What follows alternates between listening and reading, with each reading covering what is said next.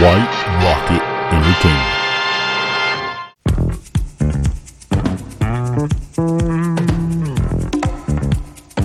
Entertainment. Sean Connery is James Bond, Agent 007.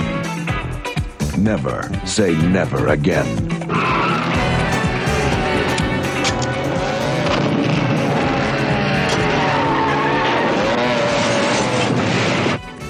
My name's Bond. Oh, you're Mr. Bond. I believe I'm having you in half an hour. Oh, splendid. Your room or mine? Heavy, Mr. Bond?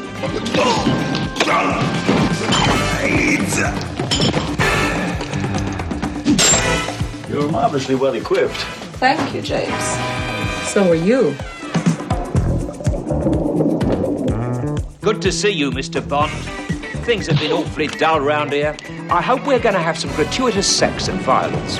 I certainly hope so, too.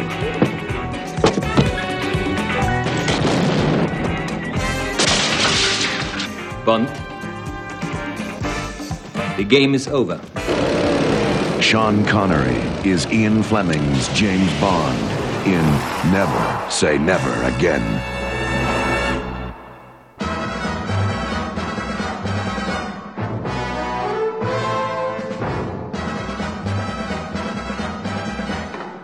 White Rocket Entertainment, podcast number 463.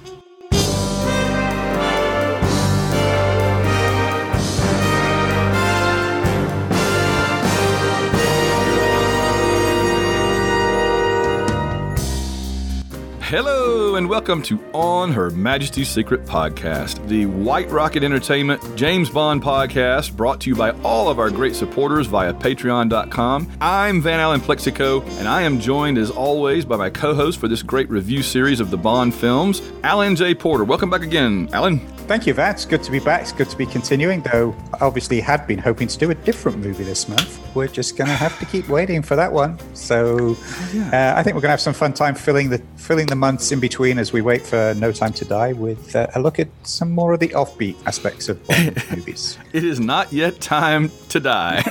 So if it ever will be. If it ever will be. Yeah, that's true. But that's right. I mean, we've got... it actually worked out because there are other Bond-related, Bond-adjacent movies that we can look at, and we can go ahead and do those before time for the big new one. And so this is about as legit of a Bond movie as you can review after doing the main 24 as there are, right? So tell the folks, what are we reviewing this time? Oh, you're never going to get me to say that ever again. We are doing the unofficial, official...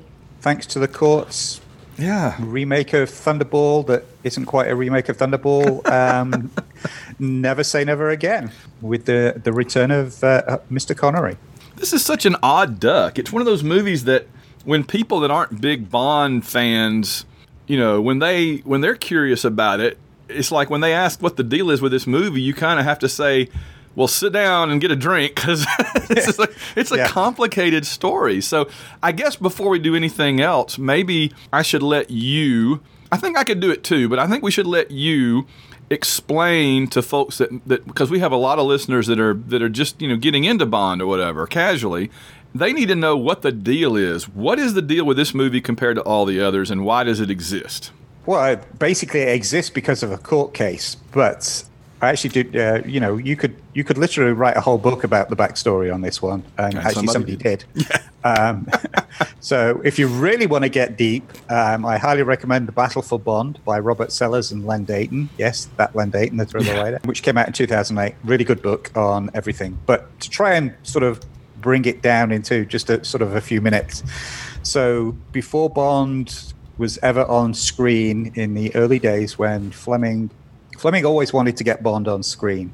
In the relative early days, as Bond was starting to become more successful, he started to work on a screenplay and then brought in a couple of other folks to work on it. And one of those was fledgling producer Kevin McClory, and they wrote a movie script called Thunderball. Fast forward a couple of years, and Fleming was due to write another novel. The script had never got produced, never gone anywhere. So he took the script and turned it into a novel called Thunderball, which was produced as which was published with just his name on it, which somewhat upset the other guys who'd been involved in creating the original screenplay. So they sued him. And if you look at later editions of Thunderball, it actually does name. It becomes from a story by Kevin McClory, Jack Weddington, and Ian Fleming. And somebody else, and I don't have it in front of me, and I should have been better prepped. But anyway, and that carried on. And then when it became, Eon came to make the movie of Thunderball, I think we touched on this when we did the review. If you actually look, it's actually on screen as produced by Kevin McClory, with Broccoli and Saltzman as associate producers. Kevin McClory got his name on that as the producer. But the relationship soured, and after a while, Kevin McClory went back and basically sued both Fleming and Eon that they were using things that belonged to him, that came out of the Thunderball, that originated with the Thunderball screenplay, and that basically he had as much right to them as Ian Fleming. And it went on and on and on and on and on and on. So eventually it came out, the settlement, there was, I don't know how much money changed hands, but the settlement basically came out that McClory owned, and I'm going to read this off the list here because I've actually got this written down. McClory owned Spectre and the Octopus insignia. He owned the characters Ernst Stavro Blofeld, Domino Smith, Fatima Blush, Fiona Volpe. He owned the idea of James Bond being up against the hijack of an atomic bomb. He owned James Bond fighting the Sicilian Mafia. He owned the concept of the Shrublands Health Clinic, the use of the Bahamas as a location, a yacht with a hidden hydrofoil, and a rocket-firing motorcycle. And he shared with Eon the movie character of James Bond, the idea of casino gambling, MQ, Moneypenny, Felix Leiter, and the Aston Martin DB5 were all co-owned by McClory and Eon. So hopefully that makes it as clear as mud. So basically, McClory owned a lot of the characters that had become and things that had actually been established in the Eon movie franchise, which is why they stopped using Blofeld and Spectre, etc., for many, many years. So he basically, having these things in his pocket, decided that he wanted to go off and make another movie, again, another round of court cases. And he basically was given the right, he had the right, I think, for 10 years to make a James Bond movie based he couldn't remake the movie Thunderball. He couldn't make it based on the novel Thunderball. It had to be based on the original source material, which was the original screenplay, which is where the character of Fatima Blush comes from, because she was in the original screenplay, but not in the novel and the Eon movie. I was about to ask you, that's the one I was most puzzled about, is I kept thinking she's got to be in there somewhere, but I don't remember her. Right, which is why some of the names are different and so forth, because they're actually drawn from the original screenplay, and that's what they were originally called in the screenplay. Oh, I didn't realize that part. Okay, good. Well, now that makes sense. So he basically announced a project that was going to be called James Bond of the Secret Service, and that Orson Welles was going to play the villain, and he was trying to get Connery involved. At one point, he was even talking to George Lazenby before Connery was confirmed. But then he managed to get Connery on board with offers. Well, one was the big paycheck. Connery was actually also going to write it with the aforementioned Len Deighton. So they started on a script. And then Connery also got a percentage of the profits, I believe, as well. And producer credit. So, yeah, I mean, Connery got a lot out of it. So it went through various things. At one point, it was going to be called Spectre. At one point, I think the Len Deighton, Sean Connery screenplay was called Warhead. Then it was going to be called Longitude 78 West. And it just sort of went through various iterations. And eventually, I think it was actually Connery's wife who came up with the fact that he often said he was never going to do it again. And the play on that is where the title Never Say Never Again came from. That actually came from Sean Connery's wife, and I believe she actually gets a credit in the end credits for coming up with the name of the movie. It's a good Bond title, isn't it? It is a good Bond title, yeah. I like it. So that's sort of the basic backstory, is that if you want to bring it down into a couple of sentences, Ian Fleming and Kevin McClory, before Bond was a hit, worked together on a screenplay. Fleming took that screenplay, used it for the novel, which then became the movie, but didn't give McClory the rights. He took it to court. He got the rights back to use certain elements of the original screenplay and a 10-year time frame to go make his own James Bond movie. And this is the result of all that machinations. And like I say, it's an interesting movie because in some ways in some ways it almost seems more like a James Bond movie than some of the actual ones. But in other ways, it doesn't seem as much like a James Bond movie. It's such an odd duck. It's just a weird fit. It's like a strange hybrid somehow, and we'll talk about that as we kind of go through it. Well, I think that's partly because it ended up with using a lot of the classic tropes and characters that had been built up in the original Connery run that we all became to think of as part of the Bond experience. But then those were things that actually belonged to Kevin McClory, so they had to stop using them. But because they were part of that foundational early Connery run, it's things that make Never Say Never feel a bit more like a traditional Bond movie than maybe some of the Roger Moore ones at the time, because it was using those touchstone foundational tropes and characters that we got to know. So I guess we have our usual things to go through. Now, this one doesn't fit in anywhere on my ranking list. So when we get to that, I'd have to stop and think about it, how I'd want to fit it in compared to some of the others. But what do we need to do first in our list of pre-analysis? I actually did do that thinking. Okay. So I put myself a note. I think I'd put it around 19 or 20 on my list. I think I'd put it after Diamonds Are Forever, but before A View to a Kill, so sort of between 19 and 20 on my list. Yeah, Yeah, I'm going to have it ahead of a bunch of those Roger Moore ones I don't like as much, and I'm definitely going to have it above the Daltons. I'm going to have it above things like Skyfall. I was talking to friends of mine this morning about it, that the thing about it, and I say this to kind of explain my ranking for it and problems ranking it seems the way, not Connery and all that, but a lot of the stuff surrounding it, the way it looks, the way it sounds, a lot of it just screams 1983 in a way God, yes. in a way that Octopussy doesn't. Yeah. Octopussy is almost timeless compared to this movie. This movie seems like it's nailed into place firmly in the early mid 80s. Yeah, it is definitely a early 80s movie. It's nailed itself to that point in time. You're right. Well, yes, Octopussy it is timeless. To a large degree. Yeah, to a large degree. Yeah, exactly. You can look at Octopussy and you could guess when it came out, but other than like the way that the color in the film looks, or the age of Moore or whatever, or the car models, that movie could take place anytime, pretty much. Yep. Yeah. And this movie absolutely happened in 1983. There's just no doubt.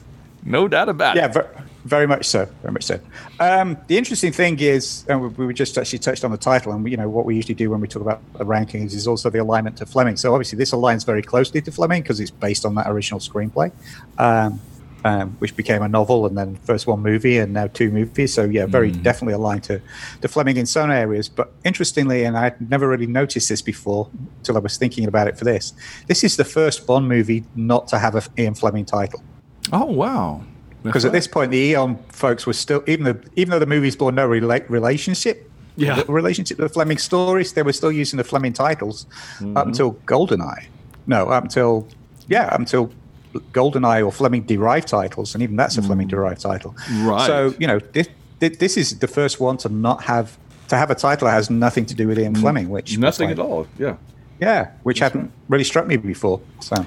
Yeah. Well, it's just because we don't think of this one in those same ranking systems, I guess. And I guess I don't have my numbered list in front of me, and I'm not going to go to all the trouble opening it and spend the time. I'm just going to say I think I have a gut instinct that I would have this one ranked somewhere below 15, but above 20 out of the 20. If this makes 25, I think I have it above the Daltons, above some of the Moores. But below most of the other Connerys and the Brosnans and Lazenby. So probably about 2/3 of the way down the list. Does that sound about? Yeah, I think we're both in the same ballpark there, Yeah. Yeah. It's got a lot to recommend it. It's just also got a lot that but that's like almost every Bond movie is that way, though, right? That there's a lot that you go, oh, that's awesome, and there's things that you go, Yeah, exactly. Yeah. So we talked a bit about the fact that Connery and Len Deighton were going to write it, but when it was called Warhead, but that passed on. And then the final screenplay was done by Lorenzo Semple Jr. Yeah. Who to me is always the producer of the Batman Adam West TV show. Oh, I didn't realize that. I knew the name. He did 3 Days of the Condor. That's where I know the name from, is from the end credits of the Batman TV show and the Green Hornet. And he also wrote the Flash Gordon movie. So these are all fun things that I love. They're all fun things that I love, but they're not exactly a foundation for doing Bond. I'm just looking. He wrote the 1976 King Kong. That's probably where. Yes. Yeah. That one. He's done some good stuff. I mean, he did Papillon. He did both versions of Papillon. He did 3 Days of the Condor. I mean, he did some really tight stuff, but it just seems an odd choice. It is. But I think he did a good job, though. I didn't think the script was a problem here. I thought the script was actually pretty good. I actually think most of that actually comes from the fact that Connery didn't like the script, and he brought in the British screenwriters Dick Clement and Ian LaFrenne, who are uncredited, to do basically the final part. And I think a lot of the dialogue and some of the humor comes from those two guys.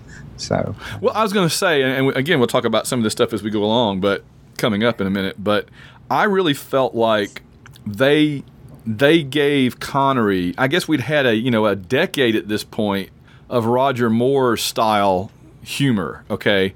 Yeah. And so one of the things that this movie was really refreshing, particularly at the time, and it's also refreshing if you watch most of the Roger Moore Bonds till you're just kind of like saturated with them, and then you watch this, it's a nice palate cleanser in a way, because the humor is that Sean Connery very dry, deadpan humor, as opposed to what Roger does, which is a little more wacky. So I think that Sean Connery's Bond in this movie has a really large number of good lines, like good funny lines. I think that comes from Clement and LaFrenne. I think so. Yeah. Oh, there's a couple there. I mean, when the nurse says to him, "I need you to fill this specimen cup," and he says, "From over here?" Yeah. I mean, that kind of like little dry one-liners. Those are so Connery, and they give him probably like 7 or 8 different times in the movie that he gets to say something like that, and it's really good. Yeah. So, exactly. So, and then budget-wise, we usually talk about the budget. So the budget. So let's do a comparison with Octopussy. The budget for this one was $36 million, which I was listening to another podcast about 1980s movies the other day, and they said that basically this was the second most expensive movie in 1983. Only Superman 3 had a bigger budget. Well, that turned out well. Octopussy's budget was 27.5. This was 36. Probably most of that was Sean Connery's salary. Well, no, 3 million of it was Sean Connery's salary, I believe. And the box office was slightly more for Octopussy. Yeah, so the box office on this was 55, and Octopussy did 60, just under 68. So, Octopussy got a bigger return. So. Yeah, which is not surprising, but it was pretty, it's pretty on par. It's not like one was a runaway success and the other one was a complete failure. They were pretty close to each other. I think I think that them both coming out the same year hurt them both. I think that would have been better if they could have spaced out a year, and I think it probably hurt this one that even though older people probably recognize Sean Connery, you were so far into the Roger Moore era at that point that the casual moviegoer in 1983, Roger Moore was James Bond. Yeah. And they didn't. I mean, they probably saw Sean Connery and went, "Oh, didn't he play that character one time a long time ago or something?" But it had been 12 years. Yeah, and his career had been relatively quiet. I mean, this is sort of going off on a tangent, but I actually think this is the movie that actually relaunched Sean Connery's career as the older character actor, because it was after this that he did things like Indiana Jones, Highlander, The Rock, Hunt for Red October. I think it was this that sort of brought Connery back into both the public view, that's not the right word, but both into the public consciousness and maybe the studios too. Yeah. So yeah, I think not only had it been a long time since he played Bond, but I think he hadn't really been that active without actually going back and looking at his filmography for those dates. But you're just remembering back, I think he was fairly quiet in that period.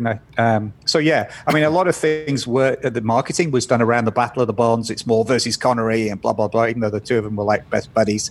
And you're right. I think a lot of people were like, "Oh, that's the old person's James Bond." Like that's that's the old guy. I'm going to make a bold statement here, but it may not be that bold. You may say, "No, that's very obvious." Watching this movie again yesterday for probably like the 5th time in my life, and having watched the others the last time we went through them, it's no secret that in the last 2 or 3 Connery Bonds, he was basically phoning it in. I mean, I think we all can agree that he was not giving it his all, right? I feel like he gave a more focused performance in this than probably in half of the original ones. Yeah, I think he was back to enjoying it like he was in the first 3 or 4 of his original ones. Yeah, certainly by the time you got to You Only Live Twice and Diamonds, he was certainly for Diamonds, he was definitely phoning it in. Yeah, and wasn't happy. And I think he was enjoying himself here. I think some of his delivery was a bit by the book, and we'll talk when we get there. But in general, I think, yes, he was enjoying himself here. And it showed. It showed, yeah. Which, again, is also why I like the Pierce Brosnan ones, because Brosnan clearly enjoys himself as Bond. Roger Moore clearly enjoyed being Bond, as opposed to the sulky schoolboy we've got now. I was going to say, I know there's one that you're leaving out. Who do you seem to be leaving out there? But yeah, I think he was enjoying himself here as well. And as I said, I think this is probably the point that relaunched his career as he could be the older lead guy, in it. I mean, the interesting thing, obviously, the age thing is that he's clearly out of shape here. I mean, there's the horrible rug. Like part of me is like, when you see what he was like in his later movies without the rug, I think he looked much more classy. Just being Sean Connery, why they had to try and make him look younger with the rug, I don't know. I think they let his sort of grey hair at the side show, but that brown thing stuck on it, the triple stuck on his head is like they should have just not bothered. I think it would have been much better. And he's got that paunch, and you get Fatima Blush saying that he looks great, and I'm like, oh, really? Yeah, and he's got some mileage on his face too. Yeah, and he's got mileage on his face. But the thing is, he's 3 years younger than Roger Moore. Yes. But at that point, Roger Moore looked like he was at his physical best. Yeah, I said this morning to some friends. I said it's amazing to me that Sean Connery is younger than Roger Moore. Was younger than Roger Moore overall. And as much as we complain about Roger Moore looking old in A View to a Kill, that movie came out 2 years later, and yet he still looks younger than Sean Connery looks in this one. Exactly. Yeah.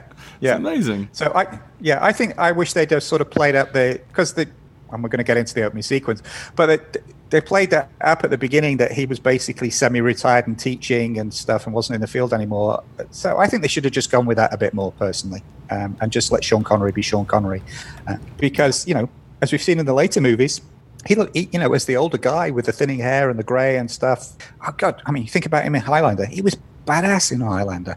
Oh yeah. So I think they should have just gone that way. So I'll get off that soapbox. He was 53. He was 53 in this movie. 53, yeah. I had to look it up. Yeah. 53. Well, he probably was 52 when they filmed it. They filmed it, yeah. But he did look a lot older than Roger Moore, who was, like I say, I was going to say at that time was 3 years older, but was always 3 years older than Sean Connery. So, yeah. So, all right. Do we actually want to get into the movie, or do you? Yes, but I have a preface for that, which is a couple of things about the credits.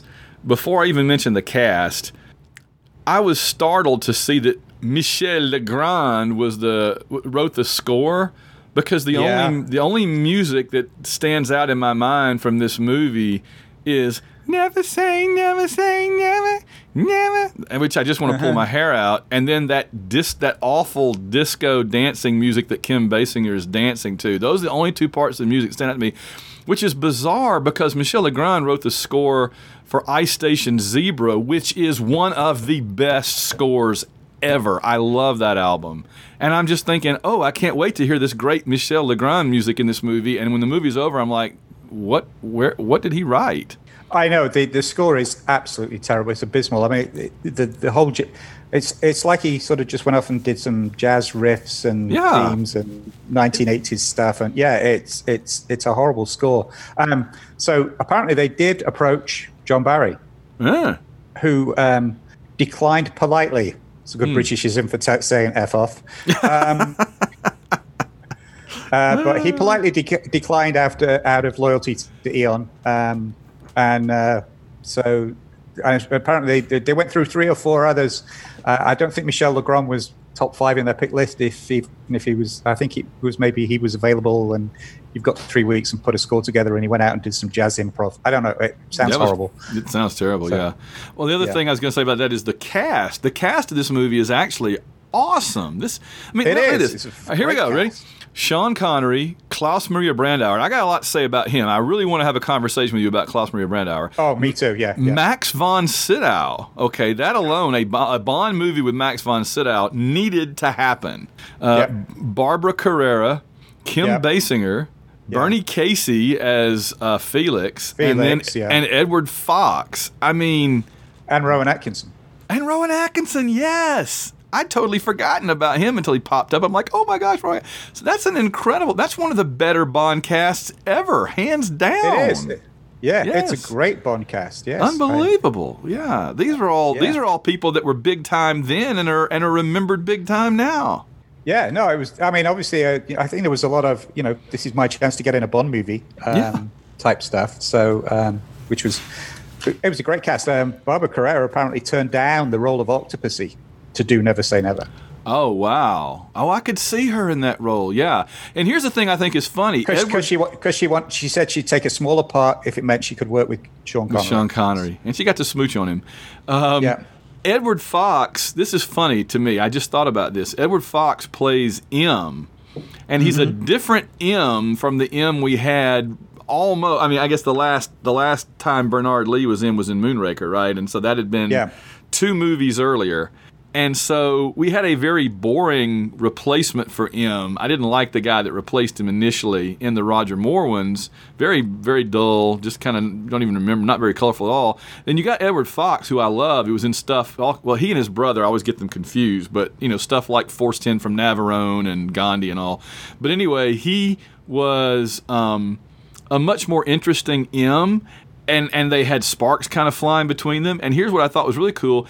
The Edward Fox M reminds me a lot of the current M with Daniel Craig. I can see that. I think the thing about the M here is he's actually, in some ways, he plays back to some of the things that in the M's from the book, like the obsessions about, him getting periodic obsessions about certain health things. If you read the books, M does get these periodic obsessions, of which Going at Shrublands was one. And I think that came out of the screenplay and then was used later in the books. Later on, he had an obsession about yoga. He sort of has these little obsessive things at the time, which they played with. I think the difference here is, as you said, the spark. There's a clear tension and sparks between them here, as opposed to the paternal/maternal relationship between M and Bond in the mainstream Eon movies. It's played very differently. And of course, the interesting thing here is actually Edward Fox was much younger than Sean Connery, but he's playing his boss as if he's the older type. As if he's the older guy. So. Well, he also reminded me of the current M in the sense that he starts out trying to limit and shut down Bond and then comes to kind of appreciate his value as things go along. Yeah, exactly. Which was neat. And again, that was done in 83, way before they did it in Skyfall. I'm going to point it out as we go through, but I think there's actually quite a lot of things that were done in this movie that then we saw later on in the later Eon films. And that's actually one of them. That's actually one of the notes I've got okay. Here. So I think they did that style of M led to the Garrett, if not overtly, I think it certainly what's the word I'm looking for? I think it certainly informed the Gareth Mallory approach of that character, even if it was not a direct influence. I think so. It seemed like it. And I was going to ask you this: the running time's 134 minutes. This seemed like a longer movie. Is that on the upper side of Bond movies, or is that kind of average for them? I can't remember. I think it's kind of average. Yeah. Okay. Yeah. All right. So do we want to get into the actual movie itself? Let's do it. We don't get a gun barrel. We get like a lattice work of 007s, which I thought was odd. And the worst thing is they actually did film and score a gun barrel opening. And then what happened? I guess the lawyers were like, "Yeah, that's a little too close." That's too. Yeah, I was wondering what they could get away with and what they couldn't. Yeah. Yeah, but they did actually have one written. They had it. They had the music written for it, and they actually filmed it, but they didn't use it. So yeah, it just kind of starts with the camera moving over the Caribbean and the 007s all over the screen, and I'm like, they needed a better opening than this with that bad music. And as you just mentioned that wonderful theme song that. Never say never. Oh God. Oh dear Lord. That's. I mean, if that one was on the albums, I'd be scraping that part of my CD off. That's just absolutely the worst thing ever. Yeah. It was sung by Lani Hall, who, do you know her sort of previous Bond connection? No. Probably don't, actually. No. So she was actually married to Burt Bacharach, who did the score for 67 Casino Royale. Oh, my gosh. There you go. So, anyway, and I wish they'd had him back to do the score for this one. So we get the theme song. To me, it actually also sounds, the way I don't like it, but also the way it's played. I had a note here. To me, it sounds like it's playing on an old cassette. You know, when your cassette got caught in the player in the car, and you pulled it out and the tape stretched, yes. And then you wound it back in and you put it in, and when it played, it sort of wowed. That's what it sounds like to me. It sounds like old cassette tape that's been stretched and put back in the play. I'll tell you something else too. I had my subtitles on. I watched this. This is the one I don't actually. I thought I owned, but I guess I don't own it. And so what I did was, before I went to rent it somewhere or buy it on Apple TV, I brought up the Apple TV search and I just searched to see if it was on anything I get. And it's currently on something called Epix, EPIX, which is like a movie channel. Yeah. And so I watched it on there, and I had the subtitles on, and they were actually playing the subtitles of the lyrics of that song. And honestly, the lyrics are even worse than the music. It doesn't make... It's like, I know that songs don't make a lot of sense, you know. This is like, they didn't rhyme. They didn't fit the... It didn't even... It like they were reading the phone book while the music was playing. It didn't make any sense at all. So I was just like, whatever is that? So, all right. Okay. So we open on the, as you said, in the Caribbean and the training exercise. Oh, yeah. So just as a marketing guy, so the big thing about this movie was it was the return of Sean Connery as Bond. Mm-hmm. I would have thought the way they would have handled this would have been the same way that they do the intros to the Bonds in a new Bond in the Eon series, that you didn't see his face to start with. That basically you'd have done this exercise of this guy going through and capturing people and knocking people out and rescuing the girl, and it wouldn't be until you actually got that final shot of the girl looking up into his face that you would have seen it would have been Sean Connery, and that would have been the big reveal. Because this movie opens with, it's Sean Connery in a bush. Yeah. And it's like, really? Wouldn't you have built up some tension and some idea that, like they did with Diamonds when he came back for Diamonds, you didn't actually see it with Sean Connery even though everybody knew it was going to be Sean Connery, you didn't actually see him for a while. I'm gonna say I think the reason, and I'm just guessing, that it didn't do it that way. I think you're right, but I think the reason they didn't, I think they want you to. I think they figure we've got Sean Connery, we're paying him a boatload of money. We need his face up on the screen as much as possible. So if we've got I'm sure, footage of Connery running around doing spy stuff, we got to show that, Yeah, probably, and let's make it on screen. But yeah, just opening up with Sean Connery in a bush was like, I think you could have done better than that. It just sounds like a Dr. Seuss story. Sean Connery in a bush, Sean Connery in a dish. Okay, so he's doing that training exercise, which is an interesting scene, because again they're doing the fake out where you think it's real. And did you have this? I hadn't seen it in a few years. I had that reaction because I'm watching it more critically when we're going to talk about it. Always, when he fires the machine gun and nothing happens. Yeah, you hear the machine gun, but there's no bullets, there's no fire.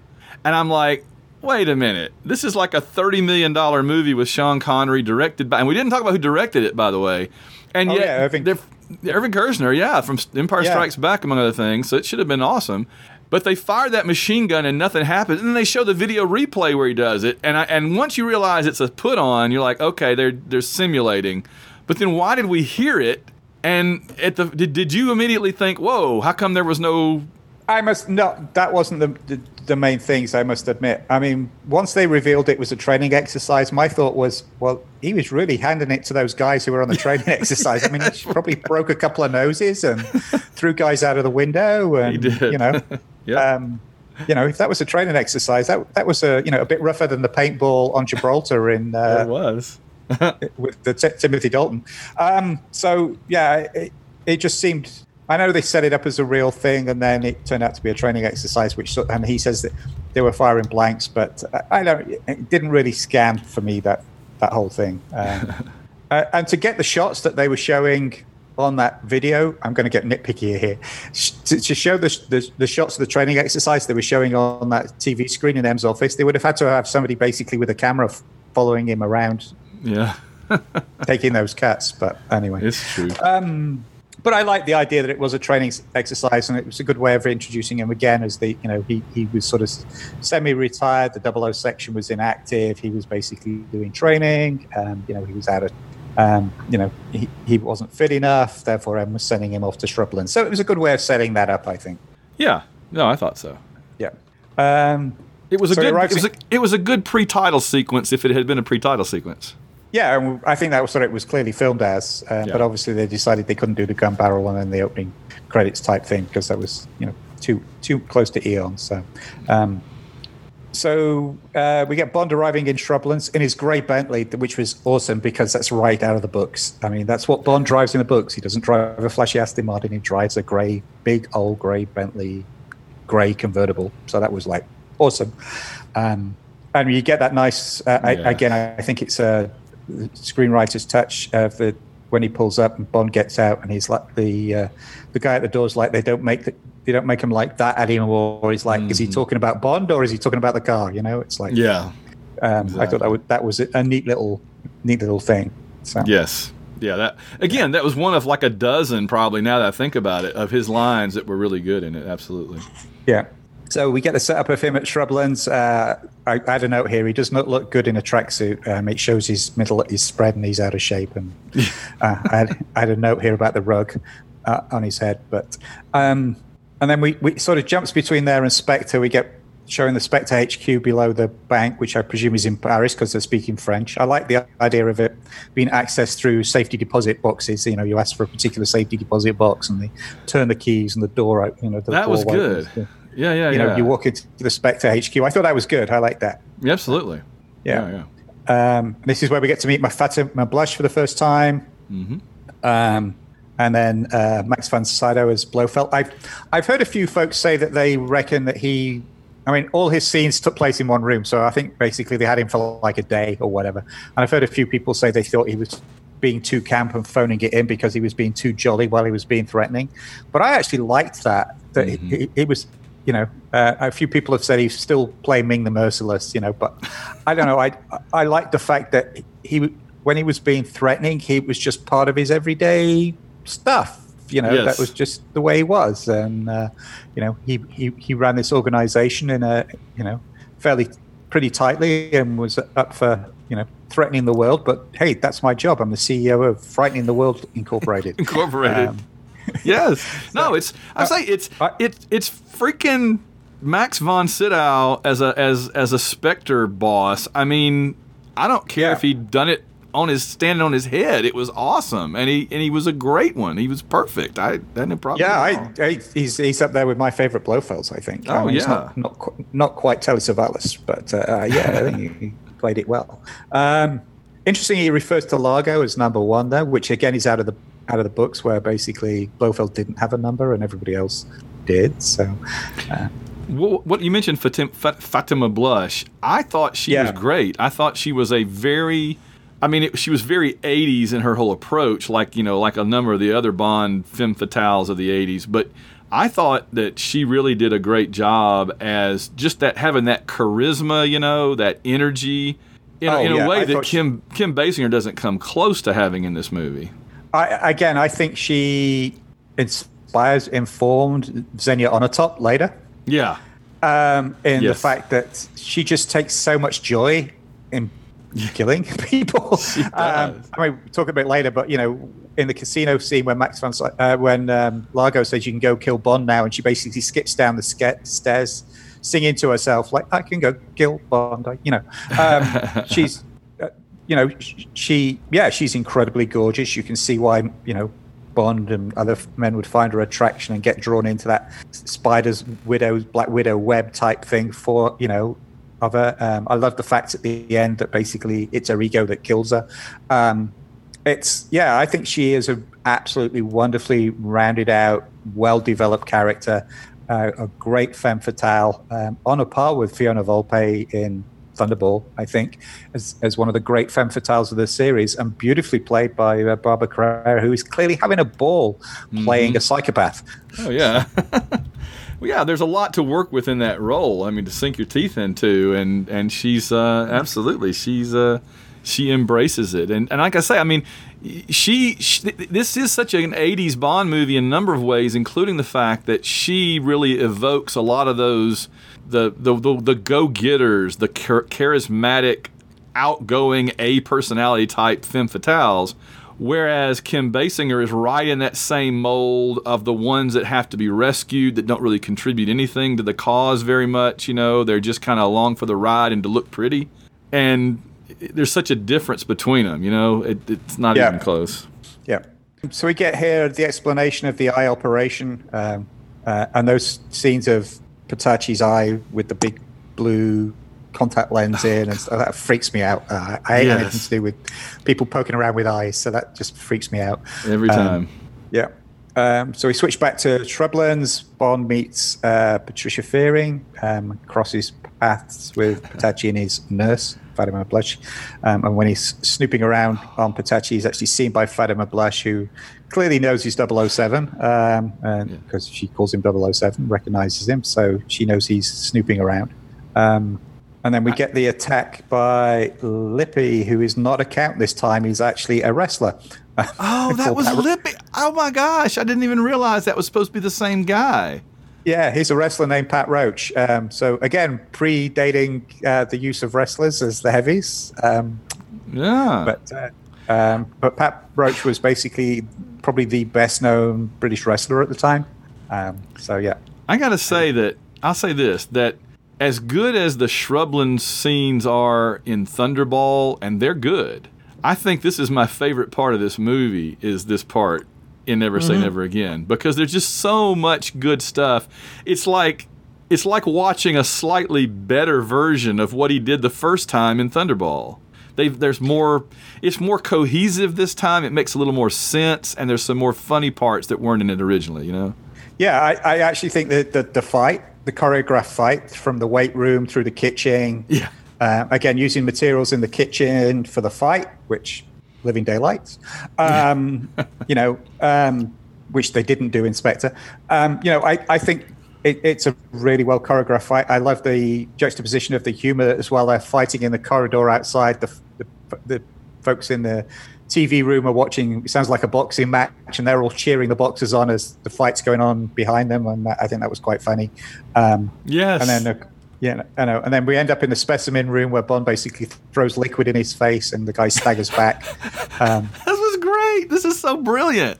Yeah. You think it's what I like here? You mentioned the difference between this and a Moore movie is the way they do the gag in here. I think the fact that he staggers back, and then Connery looks down and sees that he's his own urine specimen, so we get the gag. And then Lippy falls forward, and you find actually it's the glass in his back that's killed him. Yeah.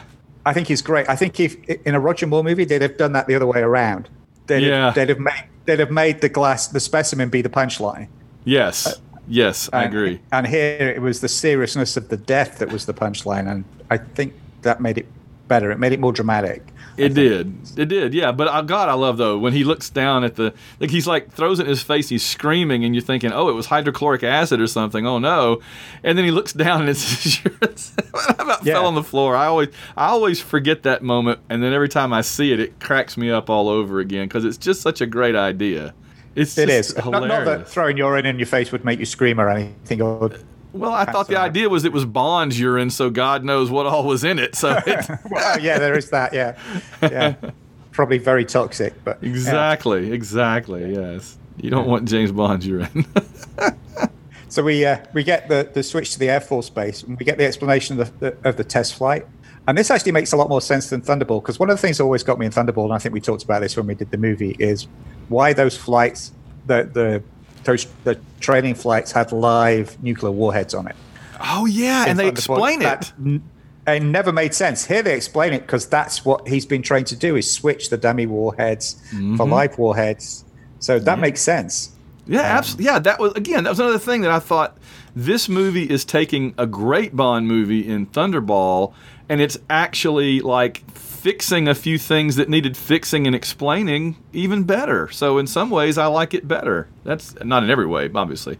But up through here, I'm like, man, this is actually improving on Thunderball in some ways. I thought that the whole shrubland sequence was better than in Thunderball, and I thought it actually made more logical sense than it does in Thunderball. That's really, absolutely. Yeah. So we then get Jack Patachi actually leaving the base in a blue Mark IV Ford Cortina, which is exactly the car I was driving at the time that movie came out. So. That's the car I had my first few years at college. That was my car. So, wow. that was funny. That's the closest I've come to ever actually driving a contemporary Bond vehicle. So what got me here was I love the thing of, instead of the motorcycle, being and them filming the scene at Silverstone racetrack like they did in Thunderball. Instead of the bike here, we get her driving along and then throwing the snake, into the car, which frightens him off the road. What would she have done if the window was up? Well, the thing that I liked was that it wasn't even apparently a poisonous snake. It was just to scare him so bad that he would wreck his car. Because she goes and picks it up and kisses it and stuff. So yeah. So what I never got here was, why did she go? Okay, she went back and picked up the snake. I get that, but he was clearly already dead. So why put in a bomb and blow up the car, where you're going to leave bomb residue and stuff and make it be investigated? Well, if she'd have just left it, it would have just looked like he'd driven off the road and crashed his car and killed himself. It just made it more suspicious. It did. So. I guess I was just thinking maybe it was to make sure he was dead or something, or to destroy some kind of evidence or something. But no, I agree that. Oh, unless it was to make sure that he was burnt beyond recognition, and therefore they wouldn't find the false eye and stuff. Maybe, I don't know. I hadn't thought of that. Okay, all right. I'll give her that one then. Okay.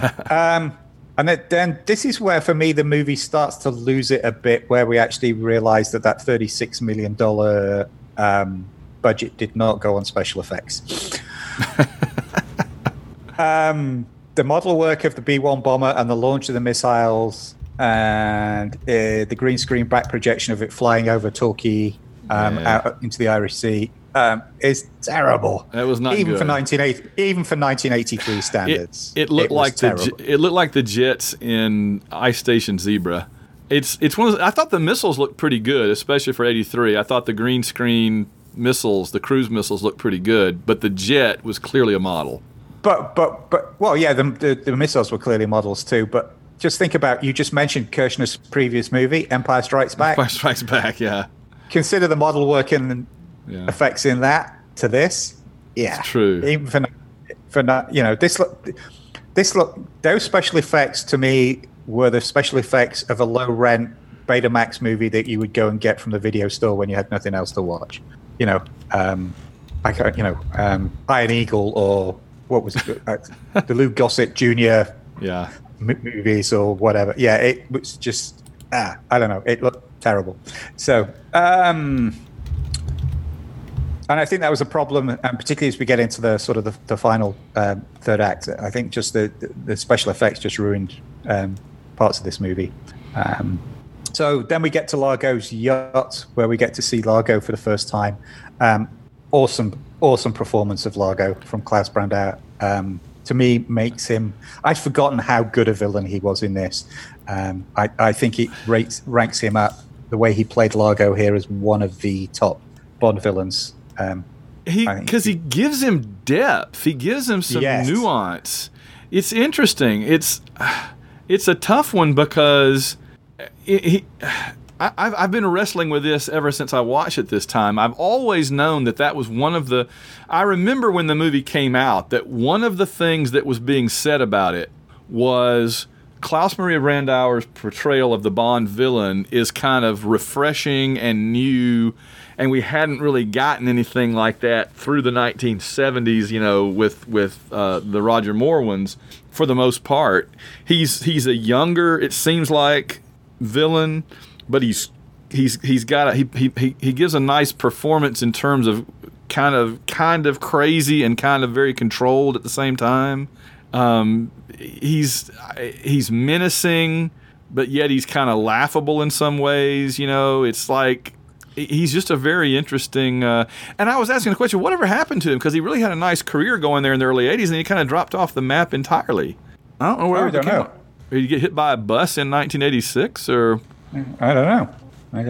I've not really looked into it. So. Let's see, he's still around, but it doesn't say Austrian actor and director. Oh, okay, same as the recent Blofeld. That's a guy I would have liked to have seen play Blofeld in Spectre. Yeah. Hell, he was in Introducing Dorothy Dandridge, apparently, but, I don't know what he's been doing. But no, I thought he was good. The thing that got me, again, if you compare it to Thunderball, with Thunderball, I never understood, in Thunderball the movie, I never understood why Domino was with Largo. Yeah. I never got anything there as to what it was about Largo other than the fact he was incredibly rich that would attract Domino to him. This one, I could see why Domino was with Largo, because he was a charming, other than the fact he was rich and obviously funding a dancing career. He could be charming. He looked after the orphans. He did charity work. He was a philanthropist. Mm-hmm. He could be incredibly charming. And then you get that switch where she makes that remark about, well, what happens if I ever left you? Yeah.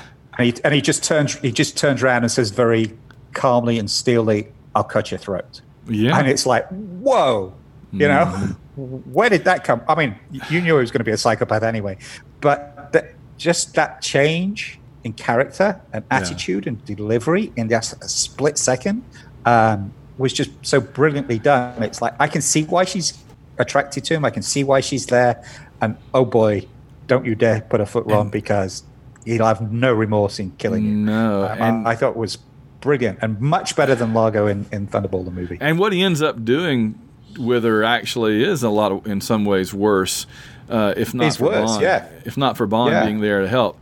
But yeah, I thought it was interesting too, because their relationship reminded me as much of it didn't even remind me as much of Domino and Largo and Thunderball. It reminded me more of the villain in For Your Eyes Only and Bibi the skater. Yeah, that was what it made me think of. And again, actually, in terms of, I said about this informing the later Bond movies, I actually think if you think about him, that portrayal of Largo, and then you think of, and the names just escape me, Tomorrow Never Dies, Elliot Carver. Oh, yeah, Elliot. I think Elliot Carver's a very similar character. To an extent, Sean Bean in Goldeneye is a very similar character. I think it started to inform that they started moving away from the mustache twirling, I'm going to take over the world Bond villains that we'd sort of had up to that point. We started getting more interesting, more multi-layered Bond villains. Yeah, for sure. Which I also think Drax was, but that was pre this one. But again, I think it sort of started to really inform some of the more nuanced Bond villains that we started to see, and I think some of that came out of this version of Largo. I may be reading more into things than are actually here in terms of the influence. Well, it seems it seems series. like it. I do see those connections. Yeah, it seems like it, and then. Yeah, it's just he is a breath of fresh air in terms of villains. That's true. I mean, he's a villain that he's not a cartoon character mainly. He has some moments that are kind of stereotypical, but overall he's an interesting villain, and we hadn't really had that. Yeah, it's just everything about it. He did strike me as very interesting. I think the villains in this movie are great. He and Fatima Blush are both in different ways just very compelling to watch. In some ways, they're the most interesting, and Max von Sydow. I mean, in some ways, the three of them are the most interesting things on the screen most of the time. Yeah, I would agree with you. Yeah. Yeah. Certainly more than Basinger. I mean, not to diss her too much, but she's kind of the least interesting. I mean, other than the fact that she's Kim Basinger at her height and she pretty much goes around basically naked through half the movie, other than that, there's not a lot interesting going on with Kim Basinger in this movie. Well, she's not really at her height in this movie, though, because this was, I think, like a third movie. Only like a third movie. I mean, people, it's sort of, say this is the movie that sort of launched her career, and she was discovered. And apparently, she'd been approached to do a couple of other earlier Bond movies, but turned them down because she didn't want to be typecast. But then her movie career wasn't going anywhere, and it was like, well, why the hell not? Let's go do a Bond movie. So, and it sort of did. The fact that she was prancing around in, either skin tight leotards or not a lot. I think certainly helped her. So, and I think it did help launch her career. So, but she is very superficial as a character in this movie. The Domino here is not as nuanced as the Domino in Thunderball. So, that's exactly. There's not a lot of things you can point to in this movie and say they did it way better in Thunderball, but the Domino in Thunderball is way better. Yeah. Other than it's Kim Basinger running around naked. Other than that, there's not a lot. And you're like, Van, is that what you noticed? I'm like, how could I not? Yes, it was very 1980s in your face. Yes. Yes. So we go back to MI6, sorry, where we see intro Q or Algernon at the shooting range. Yeah, what was that all about? Where did that come from? Well, that was, you've got to get your Q scene in, I guess, and here's the gadgets. So that was basically here's the exploding pen and motorcycle you're going to use later scene. But I mean, Algernon or whatever his name was. What was that? Algernon. I have no idea where that came from.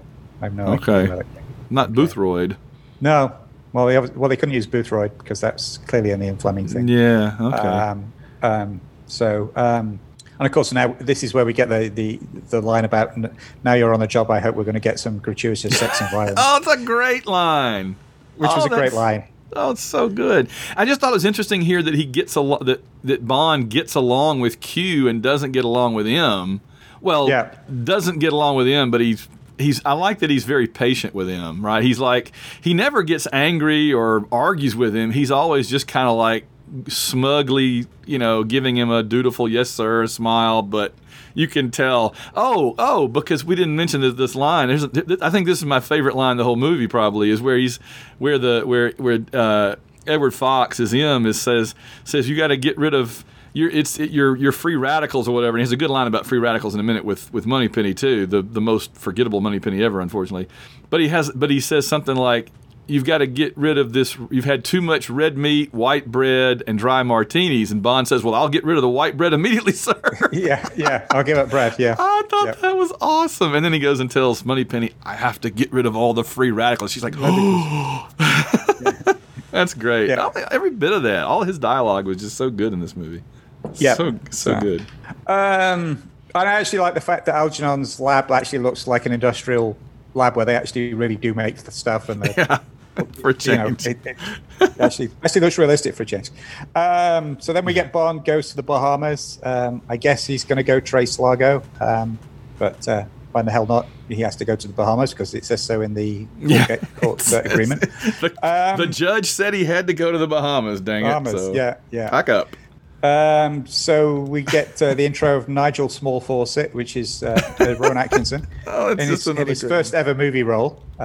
Wow. Yeah. And he wasn't playing the character he usually plays, Mr. Bean or whatever else. He was playing. The thing is, at that point, if you didn't watch British TV, Rowan Atkinson was, unknown, or you didn't sort of do the comedy stand-up circuit. By the way, his live show is one of the funniest things. I've never laughed myself almost to the point of being sick as I ever did at Rowan Atkinson's live stand-up shows. But he was known on British TV, but that was it. He had never done a movie before, so this was his first movie role. So it's sort of funny that he sort of then went on to do the whole Johnny English Bond spoof thing many years later. But so fun. He, again, nitpick. He says he's from the British Embassy. The Bahamas is actually a member of the Commonwealth, so it wouldn't have a British Embassy. It would have a High Commissioner like Jamaica does. So, okay. But it establishes the fact that Largo's a local philanthropist, the flying saucer. I love the fact that they actually didn't use the words Disco Volante for the boat. They actually called it the Flying Saucer, which is the literal translation of Disco Volante. That bothered me because I knew, right? It's like I understood that, having watched Thunderball a bunch of times the last few years. I remembered that Disco Volante was like Italian or whatever for flying saucer. But Disco Volante, other than sounding like a Hollywood actor from the 30s or something, is such a great name, and Flying Saucer is such a terrible name. Why in the world would they call it the one and not the other? Well, it's a much better name than the name that boat had in real life, 2 owners on. Oh, boy. Do you know what it was called? No, I'm waiting to find out. The Trump Princess. Oh, God. No. Yes, he did actually own that boat after this movie. He no longer owns it, but yes, he did own it for a while and renamed it the Trump Princess. No comment. Yeah. So it didn't actually bother me. I thought it was quite good because I guess that they couldn't use Disco Volante because of the court situation of what they could and couldn't use. So I guess just giving it the literal translation sort of worked. Yeah, I guess that's it. And the fact it was a real boat, I thought was pretty cool. The Disco Volante in the movie was sort of mocked up for the movie. This was an actual boat owned by some Arabian prince at that point, or oil baron, and then say at some point was owned by Trump, and now I think he's back in the Middle East somewhere. But, so we get so this is where we get Fatima Blush skiing up to Bond at the bar. Scene recreated in Die Another Day, slightly. All right. Yeah. But I thought the interesting thing here, though, is when you first see Fatima Blush out in the harbour skiing, she's on one ski. She's doing ski acrobatics on one ski, but when she comes up to the bar, she's on two. Yeah. Somewhere along the line there, she had one hidden away somewhere. She got off the big one long acrobatic ski and got on 2 normal size skis. Water skis. But yeah, then we get the whole double entendre conversation again, totally redone in Die Another Day, which is, and then we get them doing a little bit of horizontal jogging on the boat while they go out before they go diving. And again, this is where Fatima Blush makes the remark about Bond being well equipped and in good shape, and I'm like, apparently she didn't want to. She did all the sex scenes herself. She didn't want to use a body double. So apparently, well, if she was determined to be in a movie with Sean Connery, I guess you might as well get the full Connery, huh? Yeah, I guess so. But I was going to say, I wasn't sure. I could never remember, because like I said, it's been a few years since I watched this. I couldn't remember if Bond got with her or not, because she's so evil. I mean, she's great as a character, but she's so evil that I kept thinking, maybe this is one of those Bond girls villains that's so bad that Bond doesn't actually get with her, but of course he does. Well, yeah, he does quite well in this movie. He does. Definitely 3 women he sleeps with, and maybe 4, because it's like Pat Fearing at Shrublands, Fatima Blush, Domino, and it doesn't say definitely, but it's sort of implied that the girl Nicole at the villa in the south of France. So at least 4. Yeah, he did pretty well for a guy in his 50s. Well, and I like that it figures into the plot later. Yeah, the fact I like the fact that they actually used it later on. It was kind of dumb, but it actually at least it was set up. You know what I mean? It made sense in a way. Yeah. Oh, and the girl in the hotel. I forgot about the girl in the hotel. Yeah, that's right. 5 times. All right. So they go diving on the reef, and she sets up the homing device on the back of his tank for the sharks. And I thought the shark attack was done pretty well. Yeah. Again, better than in Thunderball, because there was clearly no glass between. You didn't get the thing where you can clearly see the glass between the sharks and Connery. You did get the toupee appearing and disappearing depending on whether it was a close-up shot or a long shot. But I thought that was really done. The one thing I didn't get here was that the sharks had like a little radio transmitter on them. Who spent the time going down and finding sharks and putting radio transmitters on them and then making sure that those sharks were just where they were going to go swimming? But some Spectre flunky got the job of shark tagging, and that's probably not a job that you actually want to be assigned to. No. But and then we get the gag with when he actually escapes, he pulls on the fishing line, and it just happens to be the girl that he'd been flirting with at the harbor earlier, and of course he ends up in bed with her at the hotel. By the way, that girl was. Do you know who that girl was? Who the actress was? No. That's Valerie Leone, who played the hotel receptionist on Sardinia in The Spy Who Loved Me, who made the googly eyes at Bond. Oh, yeah. Yeah, she was a well-known model, commercial actress in the UK at the time. So she's actually, again, one of the few people who actually appeared in both a official and unofficial Bond movie. So it's a relatively small list of people who've done that. That's cool. Yeah. So we get the bomb under Bond's bed in the hotel, which Fatima Blush sets off. And of course he's not in that bed; he's in bed with the girl. So he sees the bomb go off in the other side of the hotel. Another good line. It gives us another good line where he says it shows that we made the right choice. Oh, what's that? So your room or mine? Yeah.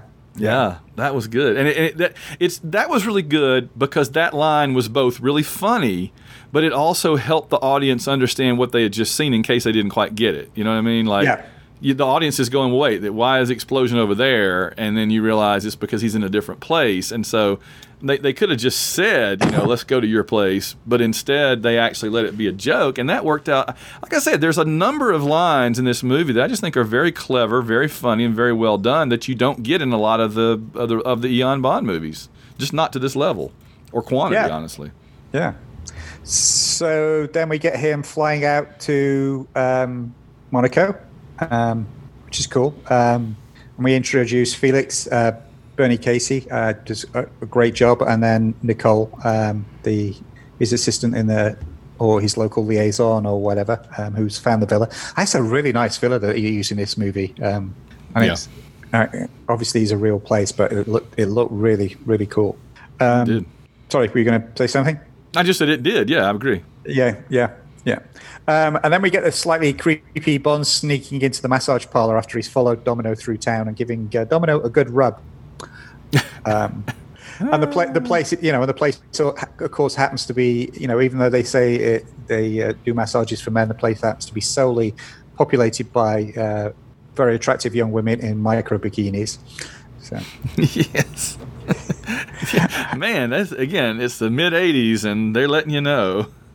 Yeah, I will say I do find and this is a general comment for the movie, having every single good-looking woman in the movie give Connery the once-over and the longing looks, be it here, the casino, on the street, pretty much every woman he meets giving him the googly eyes. Just, I don't know, I just find it a bit creepy. Because he's clearly not that good-looking at this stage. Like I said, if they'd just sort of gone with the Ramirez look from Highlander, I could have seen it. But here he's clearly, unless they're all going, what the hell has he got on top of his head? But I don't know, I just find it a little creepy. A little over the top.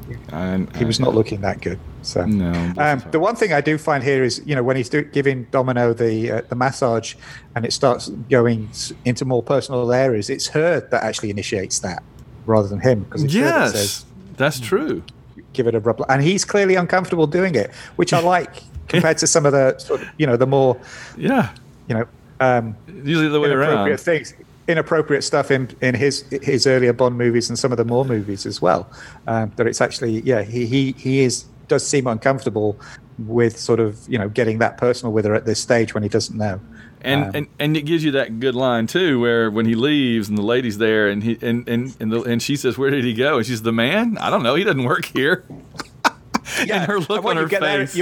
You actually get a little bit of acting here from Basinger, because you get that initial shocked look, and then she sort of does that wry smile of, okay, that may have been a bit of fun. Who was that guy? Yeah, it's one of those things where if he came back, she'd immediately do the outrage thing, but she'd be interested, she'd be intrigued, and if he's charming enough and doesn't seem like a total creep, she might, which is kind of what happens later, is that she. So. And of course, that scene is set up the fact that there's a charity ball, and set up, that's where he can go meet Largo. So he tricks his way into the charity ball. I love the trick with the cigarette case with the doorman. Yes. She's the doorman into into the closet and puts a cigarette case in, and it's like, and this is a bomb, and if you move, it's going to go off. So you've got to stand perfectly still, I think. And they pay it off later, though. They pay it off later, too, that he's done that. They pay it off later. I think it's beautifully done. Beautifully done. Yeah. By the way, I don't know if you noticed, but in the background, when he's walking through the corridor and there's placards behind, one of them actually says Casino Royale on it. Oh, I didn't notice that. No, that's cool. So I don't know if that's just a nice little nod, or they were trying to say that casino was Casino Royale. There was clearly the casino at Monte Carlo, but I thought it was fun. So we get him walking into the casino and start following Domino around, and then Fatima Blush is following the two of them. So that's sort of a nice little cat and mouse thing in the casino. And then they open the doors, and it is, how can you get much more 1983? It's a video game parlor. I actually like that. I actually like that idea of being at a casino when you open the doors and there's a video game parlor behind it, with all the Pac-Man and Space Invaders and stuff. I thought I actually thought that was pretty cool. Again, it's so tied it to 1983. I mean, it's just. It's but one I think of those, if you did it now, because those games are so retro, you can buy those, the stand-up video games. If you did it now, I think it would work. I think it's just that bit in between. It didn't, it seemed old-fashioned. I think now, yes, but I think also there was a period in between where you're just like, oh, that's old, and it's basically anything that, let's put it this way. I feel like Bond's peripheral stuff needs to be classy and timeless. Yes. And when you tie him to something that's very current and a fad, it never seems to age well. No, it doesn't. And actually, again, just going back to, we were talking about the special effects earlier with the launch of the missiles and stuff. Any of the computer graphics in this, computer screen graphics look so dated. Oh, yeah.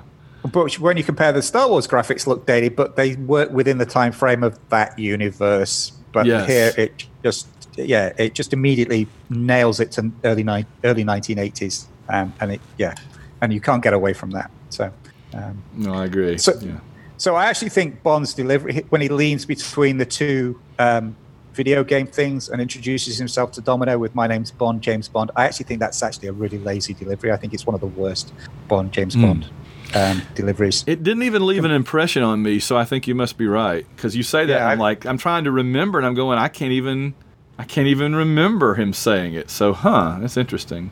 Yeah, but then so that leads into him meeting Largo and the whole domination video game, where apparently they also have a tame Cylon as the narrator. Yes, I thought I noticed that too. It's a Cylon voice, isn't it? It's the same thing. I know. I wanted it to say, "Now battling for the control of Spain by your command." Yeah, and the game doesn't really follow what they say, and it doesn't match up with the amounts they're talking about, and the scores don't match up. But what the hell? I actually really like it now. I used to think it was really corny and dated, but watching it again, I as a set piece to set up the characters of Bond and Largo and them going head to head against each other, I actually think it works really well. I mean, the fact that Bond can go from not knowing how to play the game to be the master of it in three attempts. Yeah, okay, that's taking it a bit too far. That's Bond. That's just Bond being Bond. Yeah, but it's Bond. He learns things instantly. But the fact that Largo, even when he's in immense pain, will not let go, and when he does, he just calmly, blows on his hands. That he will suffer that amount of pain to be dominant and stay dominant and win at all costs, I thought was great. So I think as a device to set the two of them up against each other, it works. In retrospect, it works really well if you stop thinking about it as being a corny early 1980s video game. Video game, yeah. Well, and the thing that's interesting too to me was that Bond suffers on it first. Yep. And it's clear. It's like Roger Moore's Bond in the Centrifuge in Moonraker. Yeah, where he has to show. It's one of those things where when Bond is in a situation like that, he has to he can get out of it eventually, but he always has to show that he can take it longer than the normal man and then get out of it. You know, it's like he has to prove to the audience. I'm not even saying the character's trying to do this, but in the movie story, you know what I mean? In the story, Bond has to be seen as, first he demonstrates that he can stand up to it and he can take it longer than the average person. And then you realize, oh my God, he's actually going to die from it. And then he does something that saves his life, and he's suffering, he's hurting, he's disoriented, he's groaning, and got his eyes squeezed shut. But man, he took that longer than most people could, you know. But here's what was interesting about this scene: he does that, and he does it fine here. I mean, Connery does that absolutely fine in this scene, and then Largo does it, and he seems to last longer and not be as hurt by it. Yeah. That was what I thought was really interesting, was that he, in fact, when he lets go at the end, he's not lying on the floor moaning and groaning. He's grinning. Yeah, because he enjoyed the pain. Yeah, he's like, well, you know, Mr. Bond, you beat me or whatever, but he doesn't seem that upset about it. He just feels like, it looks like he appreciates the challenge and he's relishing it, and I like that about him. I thought that was pretty cool. Yeah, I did too, and I think, again, it sort of added to his character, that whole thing where he accepted that. He accepted the defeat and the pain and the fact that, you know, that he'd met somebody who could actually challenge him for once. Because he'd obviously been looking for somebody to challenge him. It was, again, just adding to that nuanced layers of Largo's character, I think. So. He gets another really good moment the last time or two that we see him up on that at the fortress or whatever too, that we'll get to, which I thought was really good. Yeah. So he writes the check, and Bond does that. I'll settle for one dance with Domino. That line, of course, now is seared in because Jared has it as the opening line of the Six of the Best Bond music show that we do. So that's sort of seared in my mind now. But I do like I'll settle for one dance with Domino. We get the tango. They move together pretty well. Of course, we get Bond at probably one of his most crass deliveries here, where in the middle of the dance it's oh, by the way, your brother's dead, keep dancing. That was kind of awkward. And the other thing that jumped out at me about this whole sequence is that Bond is clearly, he even says to her, I'm trying to provoke a response from him, so let's pretend like you're attracted to me. And there's never that's later on the boat. That's later on the boat. Okay. But all the way through this, there's never a real sense that she's super attracted to Bond, and yet at the end, when that's why Largo's being mean to her, she never says, "Oh, he was just using me to get to you." That's all she probably had to say was, "No, that was him taking advantage of me to try to get to you." But she doesn't. She just acts like, "Oh yeah, we're in love," you know. And it just that stung out to me that I don't know why she played it that way. I think Largo would have still taken that as a betrayal, whatever the circumstances. Yeah, maybe so, but and this is where Largo says to Fatima, you know, you can go kill Bond and stuff, and she does a little dance down the steps, which is cool. And then we get Bond, I presume later that evening or in the early hours of the morning. It's the next day, so I guess it's daylight, so I guess it must be the early hours of the morning. Comes back to the villa. I love I think this is part of Kirshner's great direction. Is it's very simple, just Bond walking around the villa, eating an apple, but some of the way he has that framed, those shots of Connery in a tuxedo within the way that the frame within the doorways and the stairs of that villa as he's walking around, it just looks so damn cool. Yes. I think it's sort of up with some of the Brosnan shots where, you know, John Glenn sort of managed to just capture, or Martin Campbell just managed to capture Brosnan as Bond in just one or two views of him, like opening a door or whatever, or peeking around a door. I think it's the same here with Kirshner and Connery. It really captures. I think this is the point. Connery looks the coolest, the most Bondian to me, is just that simple thing of walking around the villa, eating the apple. Yep. So. And I also remember that shot of him walking through the door being in the trailer, I believe, as being like, okay. I think it's kind of like him. It's like he's back, you know? Yeah. I'm sure I'll play the trailer at the beginning of this podcast, so it will have been heard, but But yeah, I want to say that they're saying like he's back, and it shows that door opening and him kind of standing there where you could see him through the crack with the apple or whatever. I feel like that was a big part of a big focus of the trailer, which makes sense. And then we get he finds Nicole drowned in the waterbed at the villa, and then Fatima Blush rushes out. I assume she was sort of hanging around waiting for him to turn up. Yeah.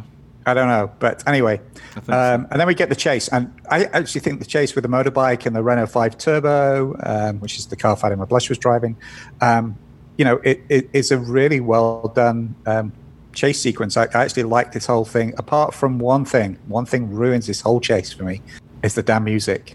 Yeah, you get some weird jazzy score that doesn't work with a car chase at all.